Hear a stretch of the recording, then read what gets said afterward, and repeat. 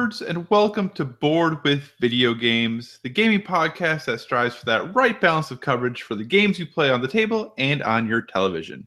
You can think of us as the Oreo cookie of gaming podcasts. We're a proud member of the PSVG Podcast Network, and I'm one of your hosts, Kyle. Joining me as always on this co-op adventure, the guy who only takes his Oreos one way, and that's double stuffed. Josh, how are you doing this evening? Very good. I only take them one way through the mouth. Have you ever had a double stuffed Oreo? Oh, of course. Come on. You know what? I don't think I have. I don't think I've ever actually had a double stuffed Oreo. That's crazy talk. I know. You gotta take the top off of that, and then you do quadruple stuff Oreo. Whoa, wait, dude, that's just crazy. I feel like that shouldn't be allowed. That probably is illegal in some states. That's a lot of stuffing. Well, it depends on what you do to it after you do that. That's where the illegality comes in. Man. But this is not Oreo Oration. That's a show that's owned by someone else. That is a show that is done by someone else. This is a podcast about board games and video games. So thank you so much for joining us this week. Any feedback, questions, or suggested topics, hit us up at Board with VG on Twitter. Check out the awesome stuff we'll be posting there. Josh is killing it over on Instagram with posts, and be sure to follow us on Instagram, also at Board with VG.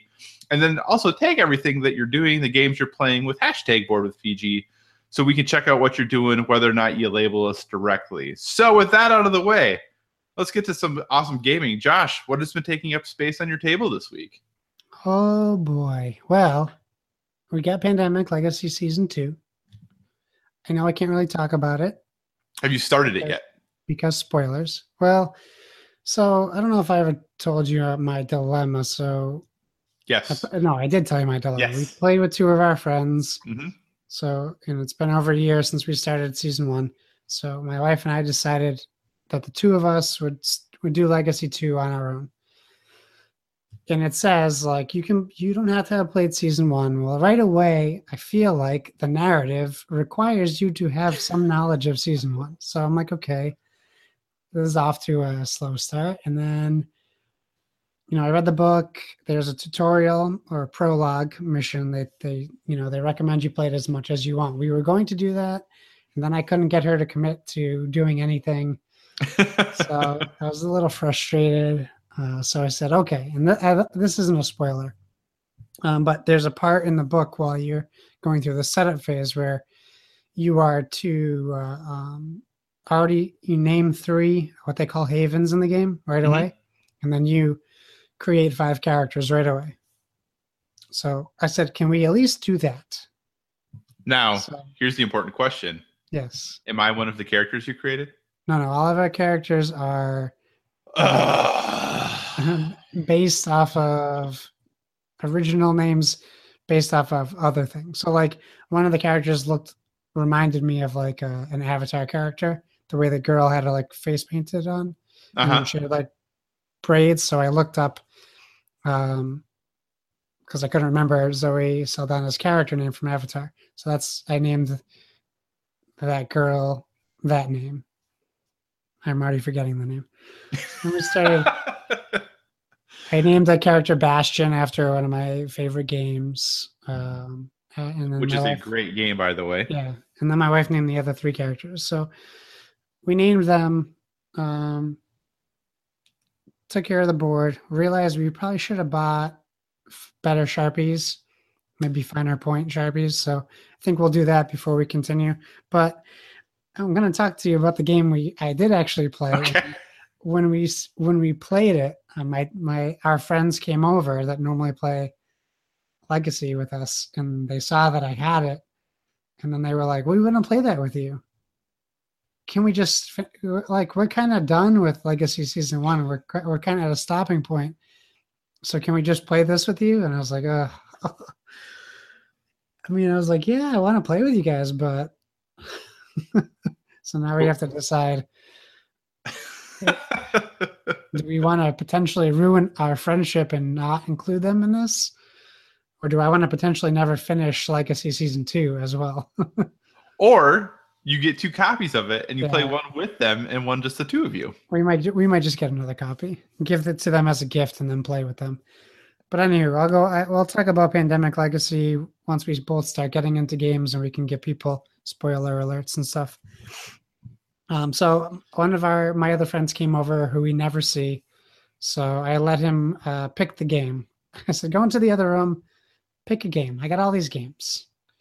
So he walks around, he's looking at all my games, and he picks the Big Book of Madness, which is a great game. I'm a fan. I like it. So he picks it out. I'm like, great, okay, cool. This is easy to learn. So we get down, and of course, I forget all the rules. So I'm trying to explain the rules, and I'm telling the rules wrong, and everyone's like, let's just use the book, and we'll just go. So the setup, the base of I'll say this, before we started playing, I told them my wife and I had played this twice in a row. It's one of the first board games my wife has wanted to play immediately after playing. Like, she never wants to play a game twice in a row. So that's good. It says volumes for the game. We did lose both games. So we're setting the game up, and here's the premise. You play, all your characters are, I want to say, like students in a school. I mean, this is very much Harry Potter style board game. Yes, it really is. You play students.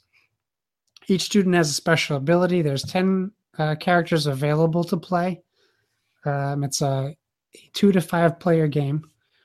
I wish I had the game in front of me because I would tell you who made it.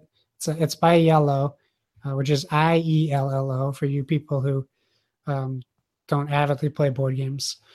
They're a great company. They make a lot of very family-friendly and accessible games. And all the games are beautiful, stunning artwork. This game is no exception. So what you do is you pick your character, you go through the setup phase, and essentially what you're doing is while you play the game, you're literally opening this quote-unquote book that you put together. It's the Big Book of Monsters, or Madness, sorry. And it's very Lovecraftian as well. Like, you take horror or madness as you play, and that's basically how your character deals with the crazy things it's experiencing. Like, if you were to walk into a haunted house, you're stuck in there for an hour, you're slowly going to degrade mentally. So they make your characters represent that. And what you do is you flip the top of the book open, and you will have a monster on the left side of the book. And the monster inflicts a immediate effect on you, which is always bad. And then it also inflicts curses. And they're all elemental based. So you have earth, wind, water, fire, and air. No, that's wind. Ugh. Earth, wind, water, fire. Yeah, earth, wind, water, fire. And as what happens is these curses that come out, they're typically a curse card that has a negative side effect on it. And usually 4 of the same icon, depending on the curse. So if it's an air curse, you have 4 air icons on it. And you need to spend 4 air cards, which are in your deck, to dispel that curse. You are allowed to, each character has a support deck where you can put cards on the outside of your character, which are then considered a pool where any active player can take cards out of that pool to use to cure these curses. And as you progress, you don't have to cure all the cures in order to progress. Basically, if you can get to the end monster at the end of the book, that's really the only monster you need to defeat. But you have these things called madness tokens, and if they run out, you lose the game. And these madness tokens are constantly given to your characters during the game. So if you decide to pass on curses for a round, you might get 8 madness, which is debilitating, and can in a 5-player game, you only get 30 madness. So that's almost a third of the available madness in potentially the first round. So your goal is hand management, communicating, using special abilities, And if you do manage to cure all the curses that are on the board, you will get a positive victory reward. But if there's even one single curse left, you will suffer a defeat. You'll suffer defeat, and you will have to take a penalty for that as well. This game is punishing. It is very difficult. In fact, our first game maybe only lasted 40 minutes, and someone was like, "Can we just play this again?" Because this game is so hard. And we played it again. We were like, "Sure, we already have it all set up. Let's play it again." So we played it again, and we got crushed again. And this time we decided to like let some monsters just go by, try to build up our decks before we got to the next monsters. And we were one step forward, two steps behind because we were just getting crushed. So it's fun, and that's the most important part to take away from this game, is that you do mind losing. It was awful losing, but it's a fun game to play. Yeah, especially the artwork is deceptive for how challenging the game is, because the artwork is, I don't want to say cute, but it's a little cartoony. I mean, it's beautiful. It looks great, but it really sets you up thinking that this game is probably going to be a little bit easier than it actually is. It's a very challenging game. I made the comment while we were playing. I was like, "This is hard for a kid's game." And they were like, "This is not a kid's game. Don't tell us that." And I was like, "Oh, yeah, I guess it just looks like a kid's game." Yeah. I believe the designer is Maxima Romberg. He's French. He also did, a game that just came out this year. Oceanus? No, I think it was Arena for the Gods. Yeah, his other game that I think that might be his second or third game only. But the Big Book of Madness for sure was his like first like big breakout game. So yeah, it's so good. It's a great game. I recommend it for anyone who wants a challenge. And maybe we're just terrible at board games. Maybe you're going to tell me you picked it up and you beat it day one. It's very possible. No, we like it, and we definitely have beaten it, but it was not, this is one of those games that my wife immediately fell in love with, and we played over and over and over again. So we got to the point where we were winning pretty regularly, but it was not immediately. That is for sure. Yeah, it's great. I love it. I'm glad we get to spend that much time playing it. So it was fun. But enough about my shortcomings. Why don't you tell me about what you played this past weekend? So, I'm going to go through my game pretty quick just because I think our board game show topic might take maybe a considerable amount of time, and we got to, be respectful of folks' time. So I'm going to run through this pretty quick. The game that I played a little bit this weekend is a little bit of an older game, but I think it's one that we continually go back to, and we're looking for a strategy game that isn't going to tax our brains too much. And that is Lords of Waterdeep, designed by Peter Lee and Rodney Thompson. It's a strategy game set in the Dungeons and Dragons universe, which is probably a turnoff for some people right away because they hear D&D and they're like, I don't really want to touch this thing. I'll be honest, I've never played Dungeons and Dragons in my entire life, but I still think this game is great.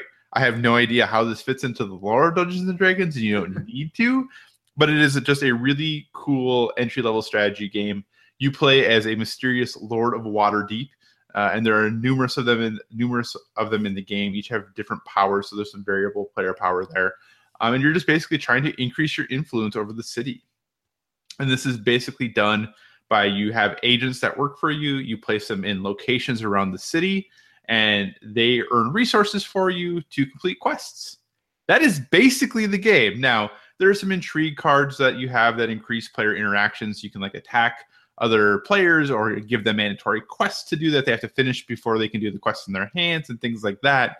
But for the most part, you're literally putting people in places, collecting those resources, bringing quests to earn points, and moving on to the next person. And that, for the most part, is the game. So it's an excellent quote unquote first Euro. So if you've heard of European games, or you're thinking about getting into your Euro games, Lords of Waterdeep is a really good entry or step into those games. It's going to give you the basics of how things work. It's going to have a little bit of player interaction. So there's a little bit of take that with it, but it's also going to kind of give you the feel of like, hey, you put people in places, you gain resources. How do you manage? Like, how do you plan what's going to be most important? Because, if your opponent puts a person in a city or in a location, you can't put a person there. So you need those resources. Now, what do you do? So it's a cool game, and I think for how straightforward it is, because there's a lot of different buildings that can be built. There's all those variable player powers, but depending on which lord you are, it really makes the game feel a little different every time you play it. And nice thing to it is the expansion for it, Scoundrels of Skullport, is excellent. So I definitely recommend just the base game of getting that. But if you enjoy that base game, the expansion for it just makes it that much better. It's one of those expansions that I pretty much almost never play the base game anymore. I pretty much always play with that expansion. And again, the D&D theme, if that's not something that is up your alley, that is okay. One thing you'll quickly learn when you start playing a lot of Euros is theme typically doesn't matter anyway. But you don't need to. If anything, I think this game suffers from the theme because I think it turns people off because they're like, oh, I don't want to do anything with D&D. But I think that people are definitely missing out. So definitely recommend it, especially if you've never really played Euros before. That's Lords of Waterdeep. Yeah, I love that. I love that game, and D&D did keep me away from that game for a while, stupidly, but only because I just assumed it was heavy on the story aspect of D&D. So it always turned me off. And then one day we were at a friend's house, and they were like, "Let's play this. We just got it, and we've only played it like once or twice, and it's super easy to pick up, and it's great. I love it. It's one of my favorite games, and we don't have the expansion, so I'm glad to hear that it's a good expansion." It is. Have you played any of like the Castle Ravenloft or Legend of Drizzt or any of those the other ones? No, but I think I want to now because I've heard like Dice Tower say some good things about them. But it's always been like, I see that Dungeons and Dragons banner. I'm the exact same way. I'm the exact same way. Like, I really like this game, but then I like look at those other ones. I'm like, man, these look cool, but it's Dungeons and Dragons. And I probably would love Dungeons and Dragons if I ever actually played it or had a group to play it with, but I just never have. So I feel like, well, I've never really experienced Dungeons and Dragons, so how can I play this board game set there? I don't know. Maybe someday. Yeah, no, I hear you. All right, so we're moving on. Let's do it. Okay, as promised, it's time to start talking about the holiday board game buying list. Kyle and I have been talking about this for a while. We're really excited to tackle this topic, but the challenge is that there are so many. And not that there's so many board games, but there's so many types of board game. I would guess we're not going to have Monopoly on either of our lists. But my boss at work today was like, "What do you guys talk about, like Trouble and Sorry?" I was like, "No." And then we get into a topic about ColecoVision. So that was a nowhere conversation. Well, I think it was Tom Vassell who was talking about how he was really bummed that the Pop-O-Matic hadn't made it into more games. Yeah, I know. Yeah, not too long ago. So this week we're just going to start with some personal recommendations, just games that we have personally and that we want to recommend. No structure. Well, there is a structure. Our structure is Kyle's going to talk about a game, and then I'm going to talk about a game. That's our structure. We're going to do a top five. That's not we're going to do 5 games. It's not a top 5. So we're going to give you 10 games. I'm realizing as I have my pile of games with me that I can see you and you can see me, and I'm about to hold up these games to the camera just for you. So what I'm going to do is I'll take pictures of my games after we record. I'll put them on Instagram. For the games that I have that Kyle owns, I'll take pictures of them. And then if I can take pictures, I can take pictures of the other ones and send them to you, or I'll just post them. Send them to me, and then I'll post a Josh list and then a Kyle list on the Instagram, so you guys can check out. I'll do fronts and backs, so you guys can get an idea of what you're looking at before you go shopping. So let's just get right into it. So give me your first game, sir. Yeah, so we're gonna bust through these pretty quickly. So, like I said, check out like Josh said, definitely check out that Instagram post. But the first one I'm gonna recommend, and literally what I did is I stood at my shelf, I looked at all of my games and said, you know what, this game is fun, and I don't think people talk about it much anymore. So most of my games are a little bit older because I think it's really easy to find information on the new hotness. So my number 5 is actually Sentinels of the Multiverse. It's a cooperative superhero card game. Each hero has a pre-built deck, so there's no drafting or nothing like that needs to happen. Each hero, you have a hero who has some special powers. They have a deck that's kind of built around those special powers, and then you are just playing cards as a team to try to take down a supervillain. It's from Greater Than Games. That's mostly what they do. Is they do, Sentinels of the Multiverse. There's a lot of expansions to it as well. So if you get it and you enjoy it, it's really easy to add to the collection to make the game feel different and unique each time you play it. The box that I have for that thing weighs a ton because there's so many darn cards in it, but I love it. It's a game that I think for superheroes that have no real affiliation to like DC or Marvel, these are their own creations. I think they did a great job with them, and I definitely recommend and still enjoy playing Sentinels of the Multiverse. I can't get past the art. Really? I think it's pretty great. I think it's wonderful. I have a tough time with it, but whatever. That's nitpicking. Here, can you hear it? My first game is Lanterns. So Lanterns is by my friends at Renegade Studios. Not Renegade Studios, Renegade Games. Essentially, it's a very beautiful game, and it's a very easy to pick up game. And what you're doing is it's a 2 to 4 player game. This is a game that's great for families. I think it's ages like 6+. And what the game is based on is a Japanese lantern festival.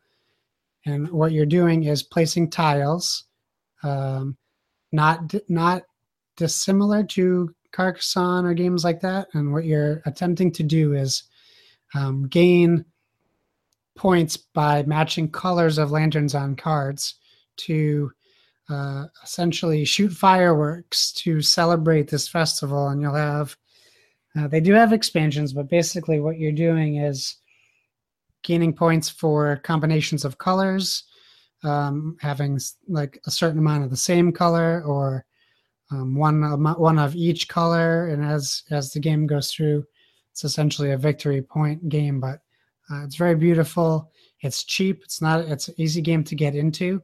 It's a great entry level game, but it is in the lower level for player count. So 2 to 4, you got to have a relatively small family or an average family. But this isn't something I'm necessarily playing at Thanksgiving. This is something my wife and I will bring to a hotel because it's easy to pack, and it's quick and easy to play. It's about 30 minutes long, so it's a nice, quick, and easy. Awesome. So my next game, you'll notice something on my list as I did this. I really apparently kind of take that-y stuff. My number 4 game is actually a game that was brought back and reprinted, and I think they did a really nice job with it, and that is Sheriff of Nottingham. If you enjoy bluffing and lying to your friends or family, Sheriff of Nottingham is right up your alley. But basically what you were trying to do is you were trying to bring your goods to sale in Nottingham, and you have to get them, and you might, maybe be trying to sell some contraband too while you're there. So you have to try to bluff and get by the sheriff what you were bringing into town. So basically everyone has a little bag. You put in the bag the goods that you're bringing. You hand it to the sheriff and say, I am bringing 6 apples. And maybe in your bag you have 6 apples. I can't remember if you can actually guess 6. We'll say 4. 4 apples. And maybe you have 4 apples. Maybe you have 3 apples and a crossbow. So then it's up to the person who's the sheriff that round, and the sheriff rotates to decide whether they think you're being honest or lying. So your goal, again, is to get as much of your good stuff through as you can and as much of the contraband through as you can without being caught. So being good at lying is helpful. I know some people, they feel bad with their children about encouraging them to lie. I don't have kids, so I can't talk about whether you should or should not do that. But I think if you teach them this in the context of a game, maybe it's okay. So yeah, it's a really enjoyable game. I think who you play it with is helpful. So if you have fun friends and fun family, then it's great. If you don't have fun friends and fun family, well, sorry, it's probably not going to be as much fun. But I have a great time with it. I think it's a ton of fun. It's part of the Dice Tower Essential lines from Arcane Wonders, and I highly recommend it. That is Sheriff of Nottingham. Awesome. I do enjoy that game very much. I wonder if we're going to have any overlap because we didn't share these lists with each other. So this will be interesting to see. Well, you have heard of my next game that is on my list, and that is Sagrada. And if you are listening to our podcast, you know that I don't have to talk about this anymore. So I won't. All right. Sagrada. It seems cool. Every time I go to Barnes & Noble, I look at it and I don't buy it, but I always think about it. So the number 3 game on my list, actually, I felt kind of bad when I put this list together because I realized I put 2 bluffing games in a row on my list, but it's happening anyway. This one's maybe a little more of a edge case bluffing game in the sense of some people don't feel comfortable with this game, but I love it. That's Cash and Guns 2nd edition. You in this game are playing as mobsters who have just finished a heist, and now it's time to decide who gets what loot. And how you decide that is you point foam guns at each other. So there are foam guns in the game that it comes with, and you decide once the loot is put out who you want to potentially shoot. And if you get shot, you don't get to take any of the loot. But once you get a certain amount of wounds, it's bad for you as well. So it's kind of an odd game because you have somebody who's the Godfather, and then you tell everyone to, all right, pick, and then you like aim these foam guns at each other. And then you have to potentially, the Godfather can pick you to choose someone else. So it's definitely not a game for public. It definitely is a game that makes some people feel uncomfortable. But the general concept of the game I find very, very fun. There are people I know who play it just pointing instead of using the foam guns that come inside. But I think it is a good, fun riot. It's a really good game with friends, especially maybe if you've had a drink or two. It can be a lot of fun. And I really, like I said, with the right group of people, Cash and Guns 2nd edition is a good time. And it plays up to, I think, 8. So if you have a big group of friends, it's really easy to get everyone involved, and it's super simple to teach. In 5 minutes, everyone understands what they're supposed to be doing. So that's Cash and Guns 2nd edition. Nice. I have yet to play that. I've heard great things, though. Third one for me is Codenames. This is the new Cards Against Humanity, as in hotness factor. It is 2+ players. Honestly, you could play with 35 people if you wanted to. It would probably be confusing, but you could. Essentially, if you haven't heard of Codenames, it's entirely possible if you've played a lot of board games, and you probably have seen this, but you might not know what it is. And essentially, it is you play we went through this before because I messed up the name. You play spy masters, mm-hmm. Who know the secret identities of 25 agents, and you have teammates who know the agents only by their code names, which could be Turkey or Honey or Badger. And what you do is essentially you have 2 opposing teams. Each team has a spy master, and they look at this grid that tells them on this 5x5 board you have laid out of all these words, which words represent the spies that they're trying to discover. The first team to discover all the agents, without discovering the spy or the assassin, depending on what variant you're playing, wins. It gets tricky because a lot of times to win, you need to be able to combine your only one-word clue that you can give out to multiple cards. So if I'm trying to win, I might say to my team, green 5, and that means that there are 5 names on the board that correspond with the clue green. However, if I didn't pay enough attention, I might have been leading them to pick the other team's card or the innocent bystander, which ends your turn, or the assassin, which makes you lose the game. I've just picked vanilla Codenames. There are multiple versions. You have Codenames Undercover, which is the adults version, which is just like looter words. You have Codenames Duet, which I think is great. Great 2-player game. Really should only be played with 2 players. And you have Codenames Disney, which we have not played yet. We'll be playing at Thanksgiving. And then there's also Codenames Marvel that just came out. So you have a pretty good selection. I'm sure there'll be more coming along the way. But that's by CGE, and that's Czech Games Edition, which is the name of their company. They do a lot of great games, but I can't recommend it highly enough, and I probably talked too long about it. So this is okay. We have Codenames Disney as well, but we have not played it yet either. But hopefully at Thanksgiving, that is the plan. So yes. My number 2 game is a game I think is going to be a little more, especially if you have younger folks around and want to try to get them into a game. But I think it plays just as well with adults as well. I have myself never been a fan of Yahtzee. However, King of Tokyo makes me enjoy Yahtzee. So designed by Richard Garfield, the same gentleman who designed Magic the Gathering. Basically, it's exactly what it sounds like. You are trying to become the King of Tokyo. You get to play as a big, sweet monster. And you are basically using Yahtzee dice rolls to determine whether you are attacking, gaining power, gaining health back. Like, what are you doing on your turn? And it's all based off of Yahtzee dice rolls, style dice rolls. The one thing I will say is I think the power-up expansion for me is a must with this game. So it does add a little extra to it because otherwise all the monsters, they look different, but they're pretty much the same if you just play the base game. Whereas the power-up expansion gives them special abilities and things that only those monsters can do, which I think is a really cool, add some flavor, add some fun to it. But this game, whether I've played it with, kids or younger folks, and I've played it with adults as well, and even people who play a lot of board games, can tend to get into King of Tokyo. So that is my number 2 recommendation, or a game that I think people should play and have a good time with, King of Tokyo.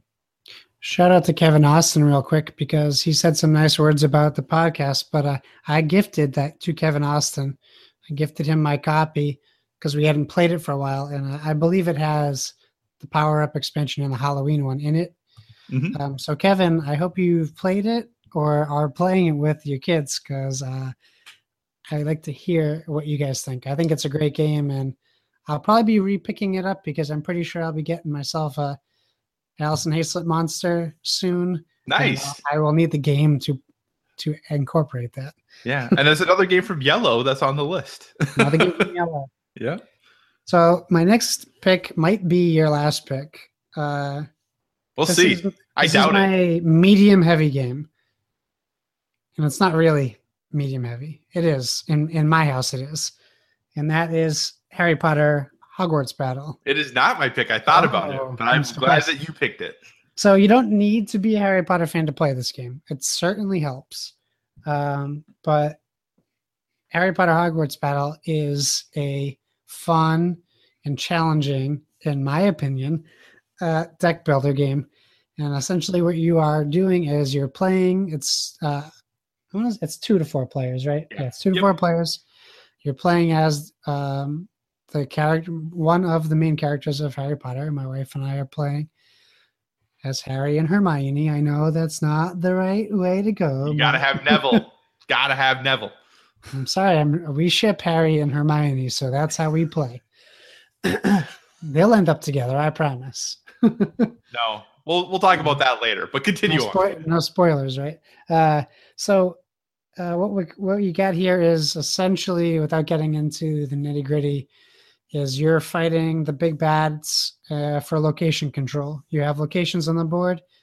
You're fighting the villains with your characters by building your deck, by spending points that you earn through the game, while also dodging, deflecting, and attacking the enemies as well. We continuously say we need to keep playing it. We continuously are looking at the Big Box of Monsters expansion.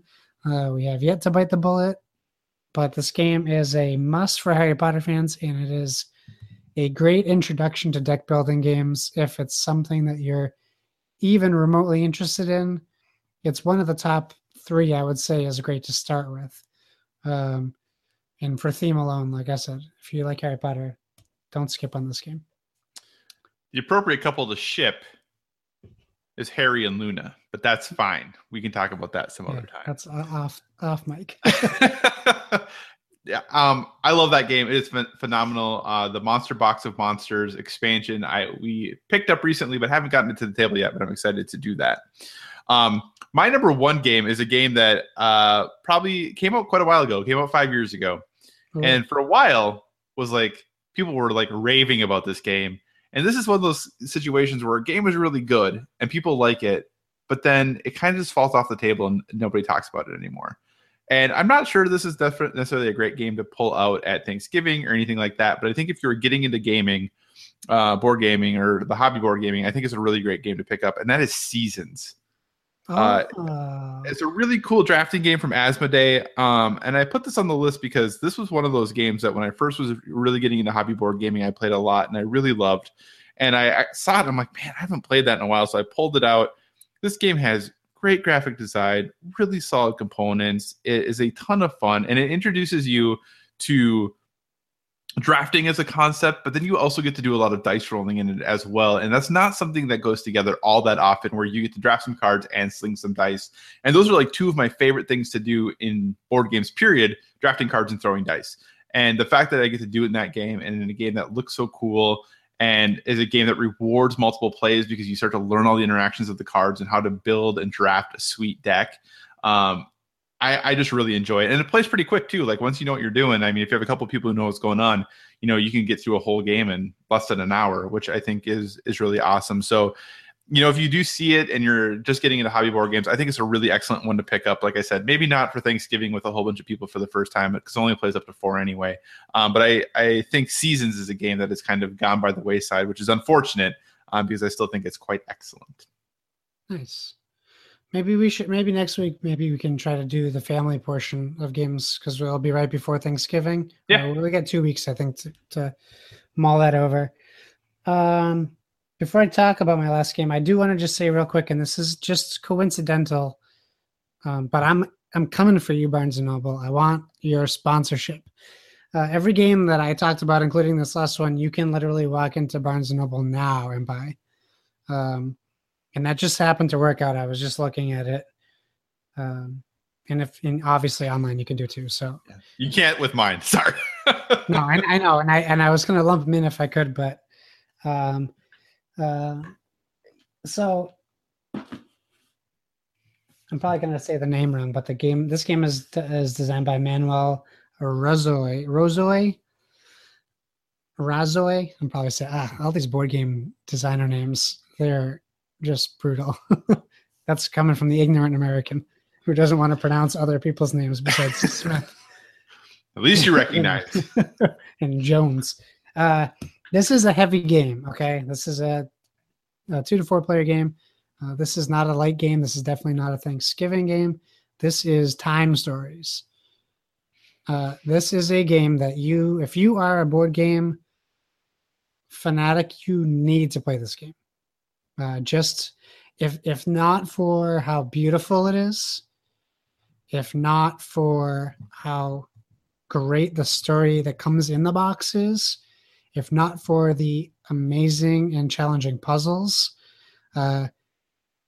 you need to get it for camaraderie, is what I'm going to say. It's really a game that a lot of games pit you against each other, and this is definitely a game where that could possibly happen if your friends want to be rogue. But this is really a game where everyone sits and they talk about every decision they make before they make it. Because if you make a decision that the group didn't agree with, you could really mess up your gameplay. True. And you got to start all over again. Like you're playing time travel agents. You're playing these people who work for a company who have the ability to travel in time, forward and backward. In this game, specifically backwards, to solve something that happened. And I could tell you, but even telling you a little bit about the game can potentially spoil the story if you're going to play it. The great thing about it is when I got the game, it was like a $60, $70 game. It's not that anymore. I don't know the price range, but I know it's dropped since then. But what you're essentially getting is a legacy style game because what comes in the box is a one story. But then they sell these expansions, which are complete standalone stories that you play with the base game pieces. And some of these are critically acclaimed expansions. That the writing for these games is phenomenal. It's just something I would say look into. I'm gonna post the pictures of the game. You're gonna look at the box and be like, "Oh, I need to get it just based on that box alone." It's really, the pieces are abstract. They're really cool. It's like looking at a weird art piece while you're playing it. The characters are different and unique and fun to play. So, Time Stories is a game I wish I played a lot more of. That we just don't, because it's one of those games that was huge when it came out, and then it just kind of found its way to the shelf, unfortunately, here. How far have you played more than just Asylum? Have you played the Marcy Case or Prophecy of Dragons? We didn't get into any of the expansions. Okay. Because we have, I think all of the expansions, but we're currently ready to start Prophecy of Dragons. Yeah. This game does have a save system, which I think is pretty cool. It does, which is awesome for sure. Which is I think unique in board games to just Time Stories. There are, oh man. There are games coming out that have it for sure. I think, oh man, Seventh Continent for sure has the save system. Oh yeah, you're right. Seventh Continent does have it. Pathfinder, the adventure card game. Yeah. And Gloomhaven. Yeah. So I think it's becoming more common, but I think Time Stories was really definitely one of those games that was like on the forefront of that and pushing that. And I think it is like probably in the $30 to $35 range on Amazon now for the base. I randomly put it on my Amazon wish list. I didn't know what it was. And my folks got it for me as a Christmas gift. That and Seven Wonders Babylon.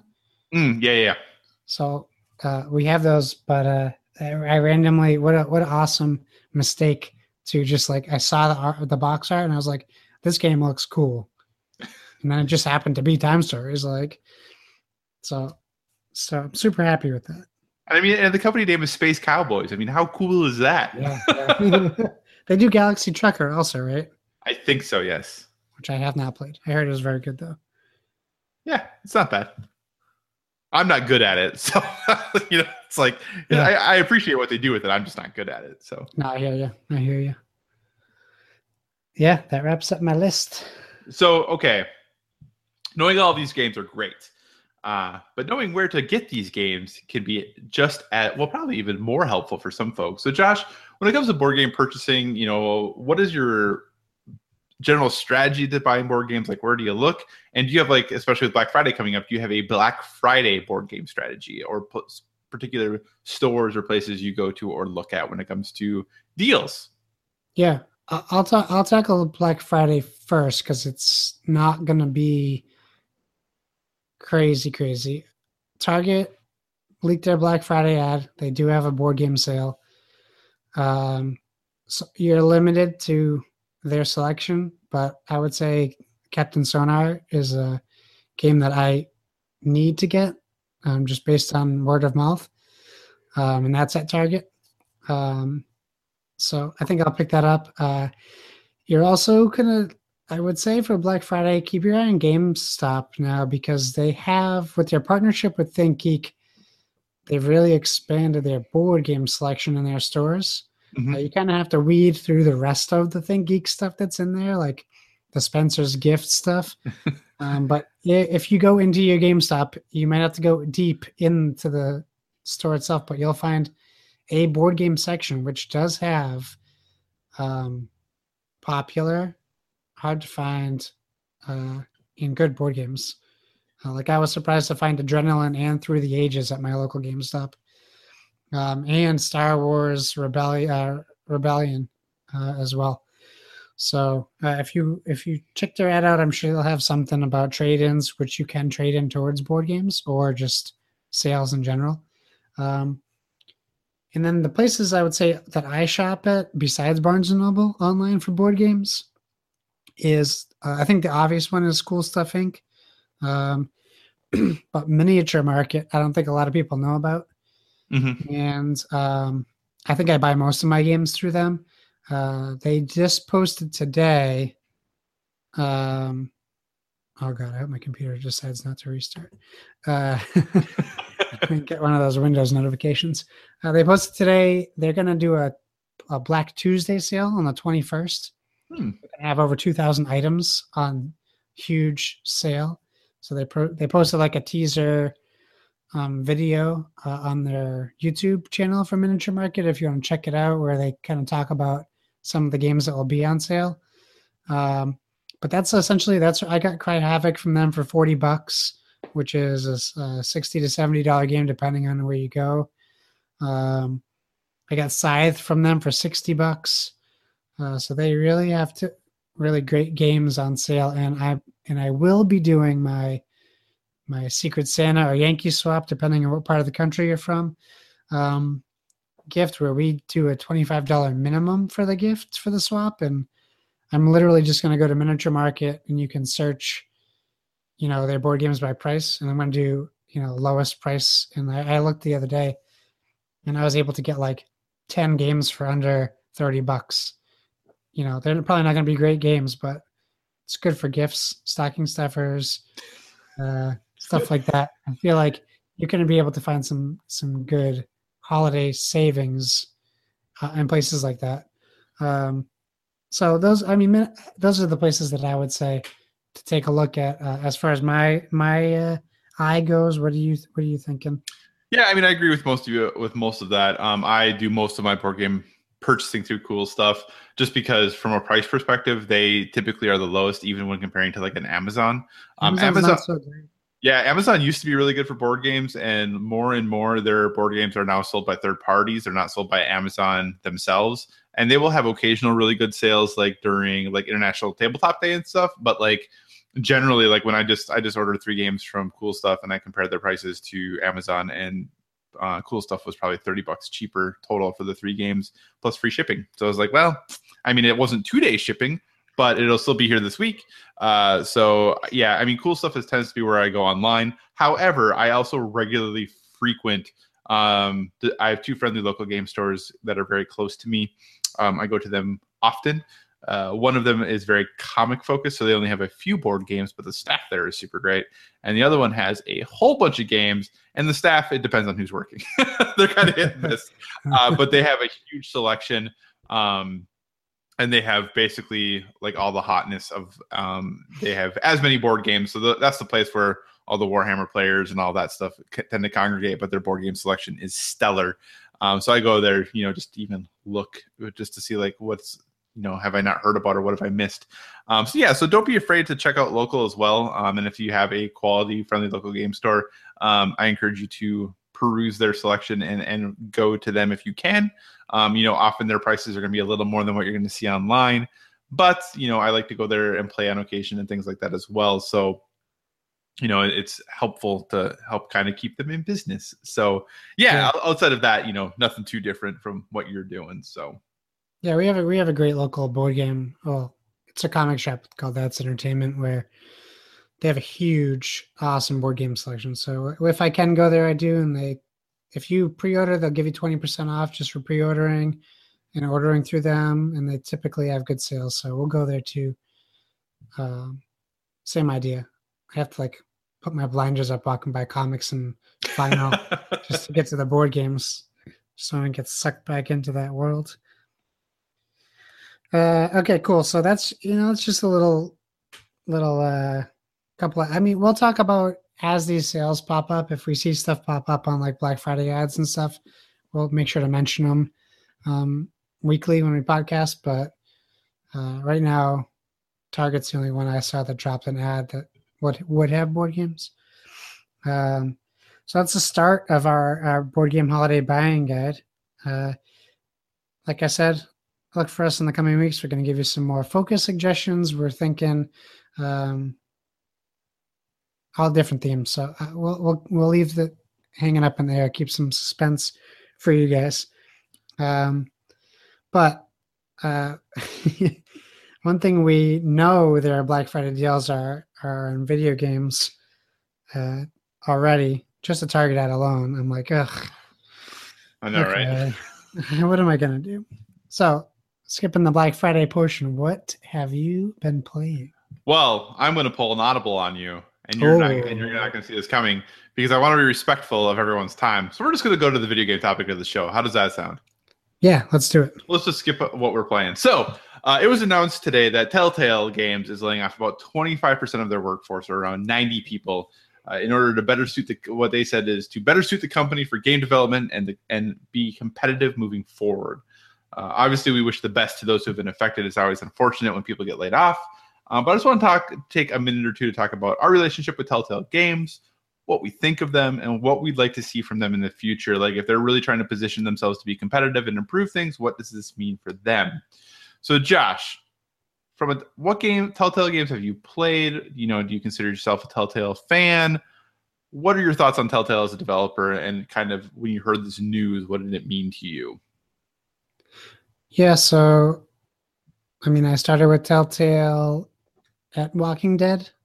I loved it so much. I actually looked up what they had previously done, and I think it was just Jurassic Park and Back to the Future. Mm-hmm. So I went to GameStop and I bought those games. Oh no! So there was a reason why I hadn't heard of Telltale until Walking Dead. So their focus definitely shifted for the better with Walking Dead. I'm not going to bash a company who just laid off. Well, maybe I should bash them for laying off all these employees. I loved the first season of Walking Dead. What caught me off guard with Telltale was their ability to make Choose Your Own Adventure exciting and fun. Like as a kid, I would read Choose Your Own Adventure books, and those are fun for 10 minutes until you realize you can just cheat, or you can just read every page. Like they managed to take that idea and make it more interactive, cinematic. I love the art style. Let me get to the games I played. So I played season 1. I played half of season 2, maybe not even half. Played most of season 2. I played Tales from the Borderlands, Fables.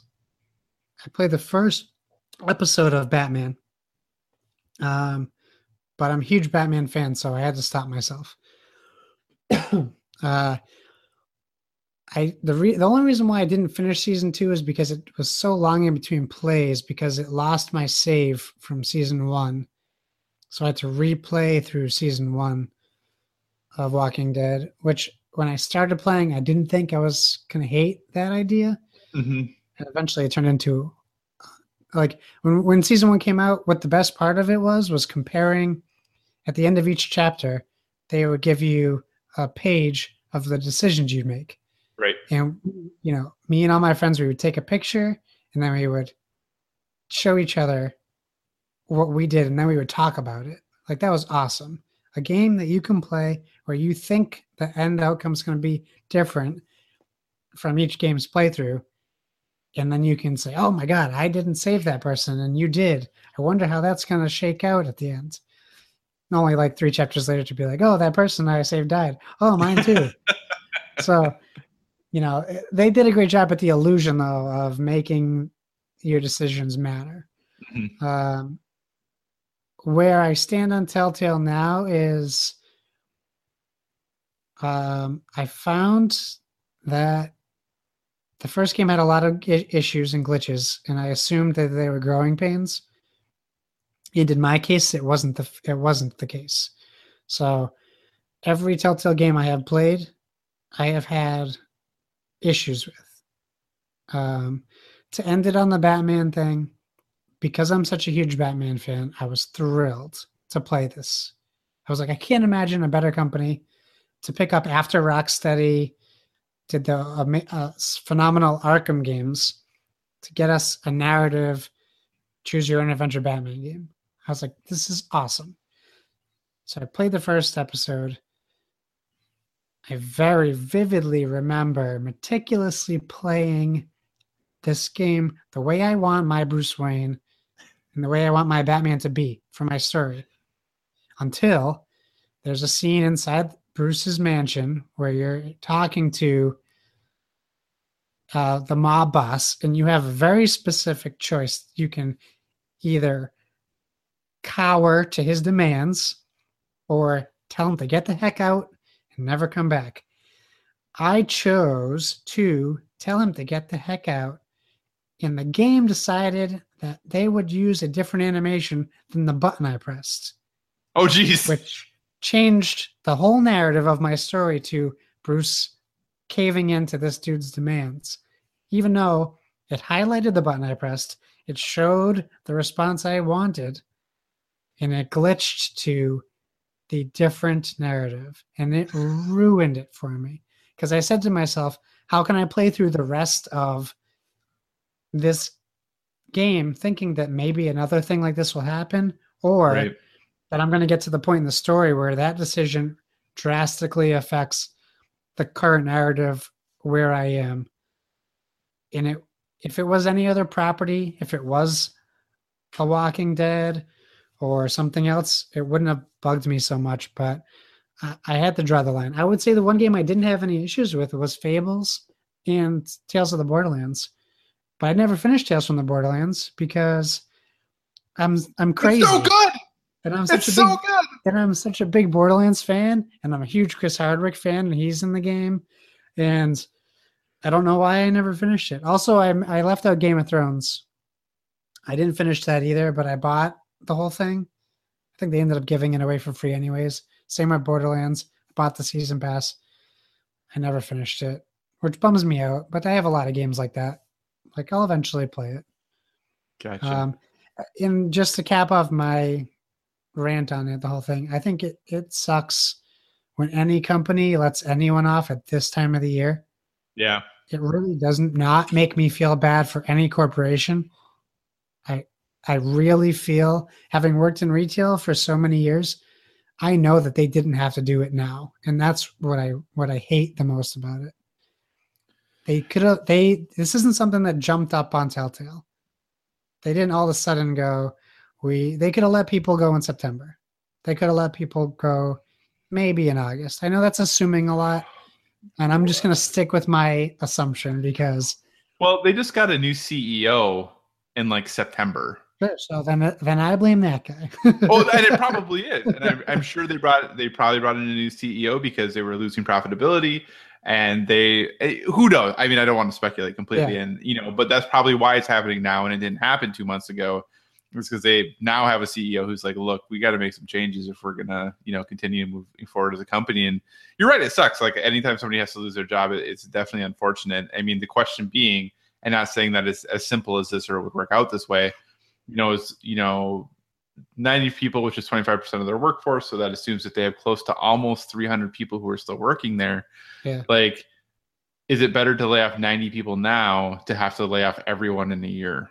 You know what I'm saying? Like, and it may not work that way. Everything may have been fine either way. But I think sometimes it's like, well, what's the better decision? I don't know.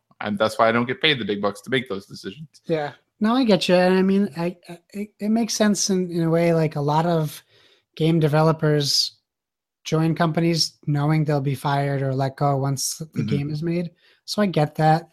I mean, and we don't know what they have that they're currently working on necessarily, but I'll tell you what, letting go people is not gonna make these games better. Well, unless they're bringing on different people. So the less people making a glitchy game ain't gonna fix those glitches. I mean, potentially. It depends on how they're restructuring and what they are. Are they going to reduce the number of games that they're playing or that they're making so that they can have more people focusing on the engine? There's a lot of theory out there that Unity's CEO is one of their board members. So there's a lot of theory that they're going to be bringing Unity in as their engine now to help, stay. And maybe that's what I feel like they're using their own homegrown thing. So that's what a lot of theory is that's part of the reason they're getting rid of these people is because they're going to be able to bring in a third-party engine to use. Who knows if that's true or not? I have no idea. That's why this works. I'm the emotional one. You're the level-headed one. You keep me sane and on point. I feel it's really unfortunate. This getting laid off at this time of the year is never a good thing. And I'm a big Telltale fan for the most part. Like I've played, I think everything other than the Minecraft games. Those are the only games I haven't I didn't played. play the Minecraft ones. Yeah. And, I played Walking Dead 1, 2, and 3, and then Michonne in 300 Days or whatever it was. And Tales from the Borderlands was one of my favorite games of that year. That game came out of nowhere, and it had no business being as good as it was. And Wolf Among Us was phenomenal, and I'm really glad we're getting a second season of that because they have said anything that's announced is still happening. So we should be getting a new season of that next year. Batman was good. I thought the first season was good. I have purchased the Guardians of the Galaxy, but I haven't played it yet because I always wait till everything's out. I always buy their games when they're on sale because their games go on sale all the time. So I think I got Guardians of the Galaxy for $10. Oh, nice. So I haven't played it yet. But yeah, I think the hard thing is that they do have a lot of technical issues. I remember in the latest episode of The Walking Dead, or the latest season of The Walking Dead, very specifically, was trying to be vague and not spoil anything if anybody's ever going to play it. Like, there's a part where you have to like make a choice about some characters, who are going to continue or not continue. And I had made my choice, and then I have this person who's with me, and then like at one cutscene, it was the person who I had not picked was the person in the cutscene. And then it went after that cutscene, it went back to being the person I had picked. It was just, I was like, I mean, really? And then in Batman, there were situations where I was like, I was trying to be like really non-violent the whole time. And then they talk about how like brutal I am. I'm like, I didn't do anything. Like, I was super nice. Like, what do you mean how brutal I've been? I haven't done anything to anyone. Like, I just picture that thing you were talking about in Walking Dead. It's like, it would be like going to see Batman Begins, and in the middle of Christian Bale talking to Alfred, it's Val Kilmer talking to Alfred. Exactly. That's literally like what it was. What the heck? Yeah. So, I hope that this results in their storytelling is solid. Like, yes, I think most people would agree that it would be nice if the choices they made mattered a little more, like in like a game like Until Dawn, which like, wow, if you played that, like your choices were all over the map as far as what could happen in that game, even up to the very, very end. Things could drastically change. So the very end, like the last second, literally the very end. I mean, things could drastically change. So I hope this helps them develop better technical games and that they can continue to tell good stories. And I would be okay with them doing less, but doing it at a higher quality. And if this allows them to do that, like I said, it's always unfortunate when people lose jobs, but I don't want to say, but like, oh, this would make it okay. But I'm hoping that as a result of this not good thing, that the quality of the games we get in the future are better because they focus on less, are able to, whether it be Unity or whatever they do, increase the quality of their engine and their technical prowess to at least hopefully get it up to where their storytelling is. And by taking extra time to do that, hopefully they can refine their storytelling even more. Yeah, for sure. I agree with you. And I think that makes perfect sense. I don't know. I feel like for a company that's disappointed in me, I feel like letting people go is the wrong direction emotionally. That's how I feel like. Mm-hmm. But I get it. It's just, I don't know, with BioWare and now this and then what we just had happen with EA, like it's just been a bummer of a thing. But once again, I was super happy to see that Borderlands guys jumped right on Twitter and were like, guys, we're so sorry to hear what happened, but Gearbox is hiring. Yeah. Come on. That is the one thing I will say that is very, very cool about the video game industry is that, whenever this happens, like with Runic last week, who I talked about Hob on this podcast and how amazing that game was. And then Runic gets shut down and, it right away, people are like, hey, we're hiring. Guys. Yeah, I know. Oh, so sad to hear that. But like right away, other developers are like, we're hiring, we have positions, get in contact. Here's what we get, what can we do? And it's just so unfortunate. And I don't know if I could handle being in an industry where I'd have to move, knowing I'd have to probably move like every 3 years and having a family where I'd be like, all right, kids, we're going again, new school, that would be so hard. I can't This is why I buy so many games, because I don't want these things to happen to people. All right. Well, I think that probably should about wrap up our conversation in regards to Telltale, because otherwise Kevin will yell at us for going too long. So, Josh, what do you say? Should we wrap up this show? Sounds good. Well, wow. I can't believe we talked that's good. We talked a lot about board games. You're welcome. We did. Thanks for joining us, guys. Remember, find us on social media. That's at BoardWithVG. Use the hashtag BoardWithVG. I'm just going to plug the Instagram. I mean, we're at 69 followers already. I think that's pretty good for a 4-week-old podcast, in my opinion. So check us out. We're going to do our best to keep posting games we're playing. I'm still waiting for you guys to comment and show me what you're playing. So please do that. Splig, we got your questions. Hopefully your first question we answered. And I think next week we'll be addressing your second question. So hit me up if you have specific questions. I'll be happy to respond on Twitter. You can hit me up at BoardWithVG. I'll respond on that, or you guys can find me at Josh Bones on Twitter. Kyle. Well, you can find me. Yeah, you can find me on Twitter, Instagram, PlayStation Network, and BGG at Psychocross, CYCOCROSS.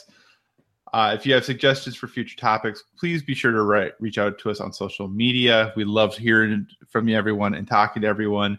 Josh is killing it on the Instagram, so make sure you're following the things he's doing. I have to start doing a better job with Twitter, so I'm going to work real hard to do that. And remember, everyone, whether it be board games or video games, never stop gaming.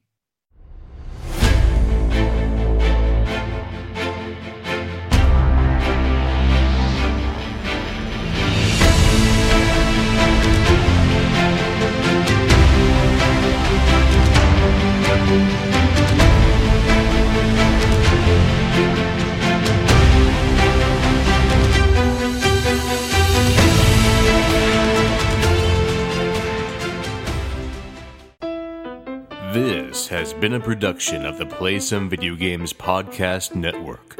Find more great content at playsomevideogames.com.